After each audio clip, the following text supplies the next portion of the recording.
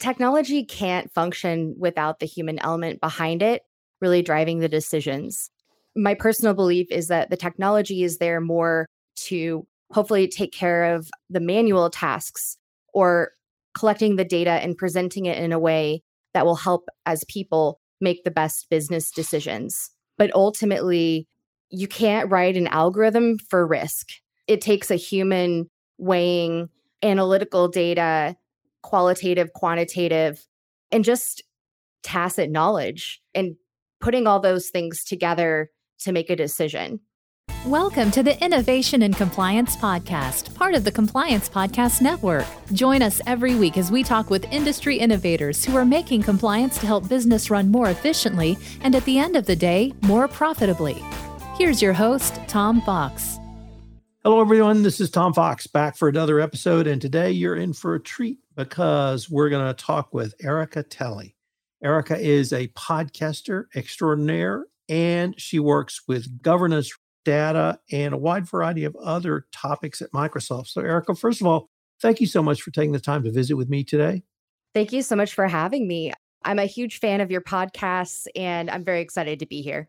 Additionally, you're the only University of Puget Sound graduate who's ever appeared on this podcast. And I fell in love with that university when my daughter was on the college recruitment trail. So kudos for that. But could you tell us a little bit about your professional background?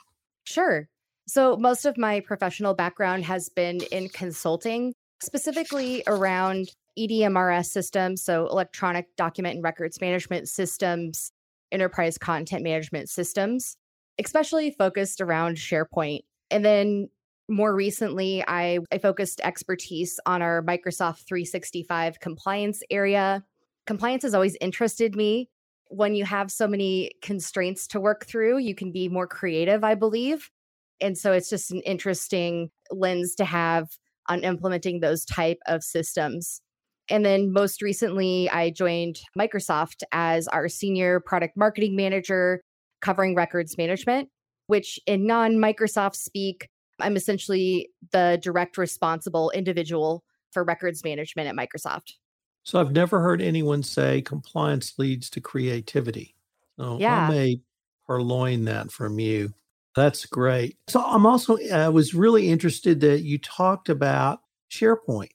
And it seems to me now that you say that and you talk about Microsoft 365 and in your current role, you've really been a part of the evolution of data governance, putting data in formats that can be much more user-friendly over the past maybe 15 or even 20 years.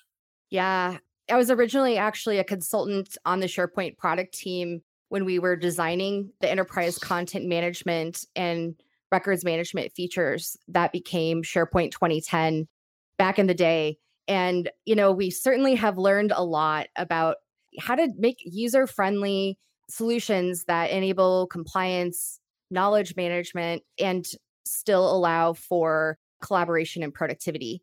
And I'm sure we still have a lot more we can learn as well. I was just thinking back when I was first introduced to SharePoint, I think it was around 05, maybe 06. I was at a major energy company and it was a revelation. And we could govern data basically and use it in a much more flexible way. And from the legal perspective, it was great. So anyway, I was just intrigued. I hadn't heard anybody say SharePoint in a long, long time. Okay, so let's get to the pod, Uncovering Hidden Risks. I've enjoyed that pod. I've enjoyed the reboot. But could you tell us what led to the reboot? Yeah, so we're always looking at what chief information security officers and related roles, as well as people in compliance leadership positions, are interested in learning. What we've been hearing from them is the world is changing rapidly. There's so many new regulations and privacy laws to comply with, and they really want to understand what their peers are doing. What are people finding to be successful? What are best practices as they work through these common challenges? And so with the podcast, we're trying to bring those stories to light so that we can all learn from these best practices and successes and hopefully apply them in our own situations. So I've heard a couple of themes throughout the podcast series Reboot. And one of them obviously is tech solutions, as we mentioned SharePoint, as we've evolved past SharePoint to much more sophisticated tech solutions. But every one of your guests has made clear it's not simply a tech solution. It's the human element. It's having a person who can work with a tool, who can use the data the tool generates to create, on one hand, better governance, but also more efficient business process. So I really wanted to ask you, or maybe explore your thoughts on the human role in this and its interplay with the tech solutions that you've talked about so far on the pod. Yeah, I mean, I think you've hit it right on the head. Technology can't function without the human element behind it, really driving the decisions. My personal belief is that the technology is there more to hopefully take care of the manual tasks or collecting the data and presenting it in a way that will help as people make the best business decisions. But ultimately, you can't write an algorithm for risk. It takes a human weighing analytical data, qualitative, quantitative, and just tacit knowledge and putting all those things together to make a decision. Having the tech maybe surface things that you weren't aware of that we can see as signals, or just collating data from different places. That's how we can help with maybe the analytical, data-driven portion to help humans make the right decision. In the last decade, maybe 10 years ago, you would often hear, well, this tech solution will allow the subject matter expert to get away from really what are administrative tasks or simple data input and data collection. But what I see today is not that. I see that it has given the subject matter expert in whatever subject matter much broader remit of data available to them. It's just expanded out what data can be analyzed, what data can be monitored, and what data can be used. And so that it's not made subject matter experts' life easier. It's made it actually, I think, qualitatively better because you can actually do more. Would that be a fair assessment from your perspective? Yeah, I agree. And I think it presents a couple benefits and a couple challenges. So where we have made gains is in things like, if you want to, you can purchase a solution that will extract metadata from a document. So no longer are humans having to necessarily fill out metadata fields, which I think everyone on the podcast knows how important that can be. But as you alluded to, we have a lot more data, a lot more sources, and especially after the pandemic, where suddenly we had to work remotely and people were spinning up cloud applications to do that, that has made it harder because each one of those systems has different settings, different things you need to do to drive compliance. And yet that same subject matter expert is the one who's expected to know those settings and how to configure them. The other thing I see is that obviously there's a regulatory component that you have to comply with. That's what compliance is, compliance with law, whatever the law might be. But I see compliance as a business process. And the thing that excites me about what you and your team and others at Microsoft are doing is that it gives me as a compliance professional the ability to improve the business process of compliance. Obviously, that we're one component of an overall business process, but if you can make the compliance process seamless or less friction-based or more efficient, you can make your overall sales process more efficient. Would you also find that to be accurate? Yeah, I think that's absolutely one of Microsoft's strategic differentiators in this space. So I'll use an example of a records management solution since that's my area of expertise. So in order to do great records management, you might need a workflow solution as you use in your example. So we have a whole team in charge of our Power Automate workflow solution that's innovating and building on that. It's not up to the records management product team to do that. Another example is we have a whole research part of the organization that's looking into AI and how to make it applicable to daily productivity work. It's not the records management team that's having to do that. And so all these pieces coming together now makes a solution that hopefully is going to be saving people like yourself a lot of time, heartache, and hopefully money. Absolutely. So let me turn to your book because you're a published author. So kudos for that.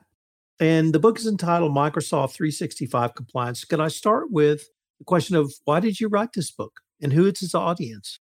Yeah, So, I mean, the story goes back to the pandemic.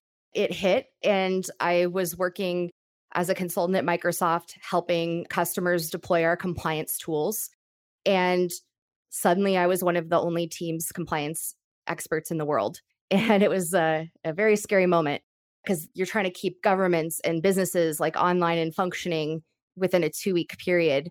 And after going through that, number one, I had to learn all of our compliance tech at a very, very deep level. And number two, I realized we needed a lot more people that knew this stuff. And I found it a bit pain. Our documentation's great, but my learning style prefers a more narrative approach.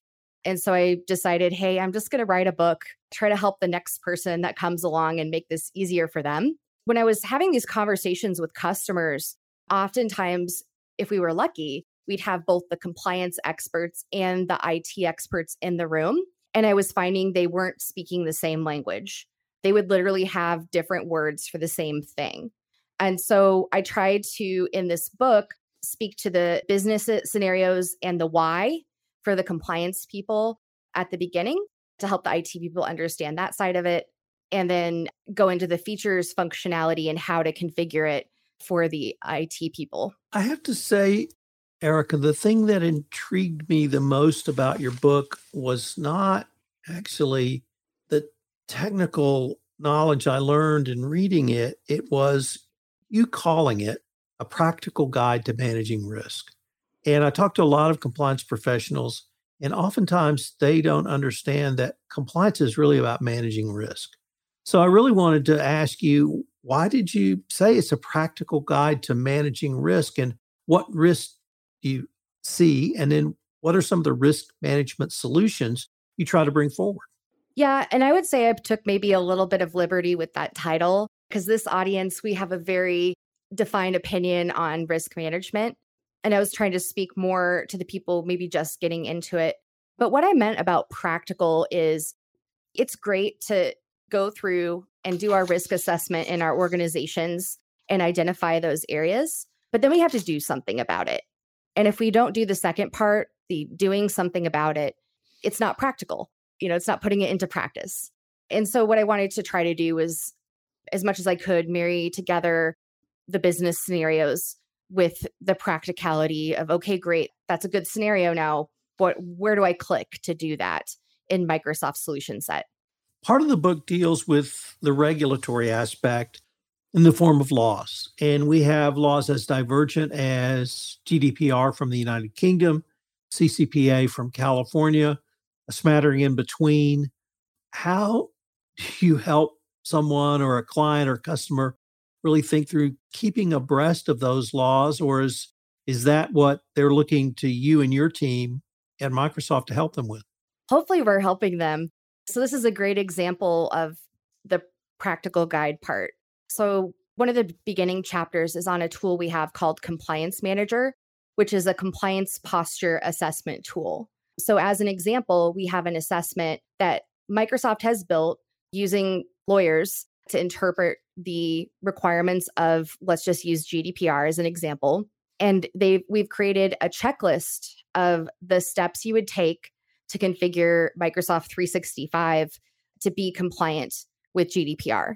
And then we've also included the business process pieces that you need to have in place in that checklist as well. So you can go in there, spin up the assessment, start working through and evaluating which pieces are complete, which are still outstanding, and go from this theory of I need to comply with GDPR down to the practical level of here's how I'm doing it. So let me turn to a little bit different focus, and that's ESG. But I really want to zero in on the G, because I see a huge component of risk management in data and data governance and the robustness of your data governance program directly in the G of ESG. And I wanted to ask, is that something that you see as well? And how do you help try to facilitate that discussion with your clients? Yeah, I was so glad you asked this question because I actually got my wheels turning a bit. So I agree that the data piece is in governance, right? That's your cybersecurity, privacy practices, et cetera. And this is related back to your tech versus people conversation. So the data is maybe more the technical side with a bit of the people mixed in to build the business processes that make the tech work. But when I revisited the S, the social, I also thought there was maybe some aspects in there related to compliance as well.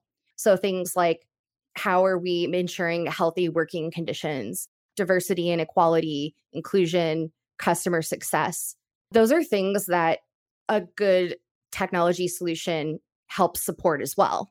I could not agree with that last component more. And I really advocate that compliance needs to either lead a corporate ESG effort or at least be at the table.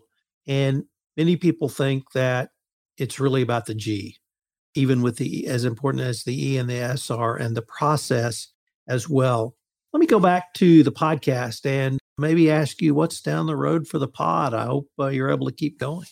Yeah, I think we've had some great episodes so far, and there's a couple things on my wish list for the future. First, I would love to hear more from listeners, from you, about the topics that are top of mind for you.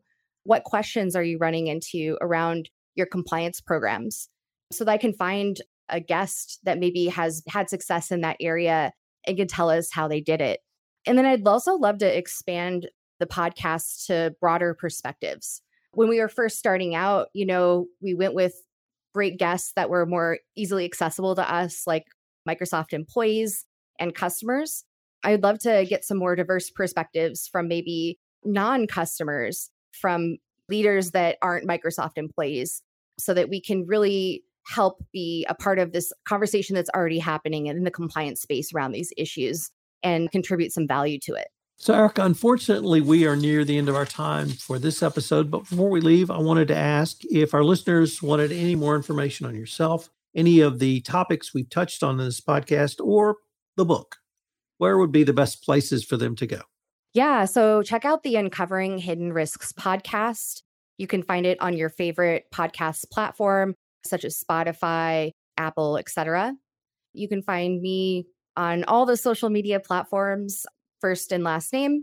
And then you can see the Microsoft 365 compliance book on Amazon or your favorite book reseller. I'm only going to have to add that Uncovering Hidden Risk is available on the Compliance Podcast Network as well. So by special arrangement with Microsoft.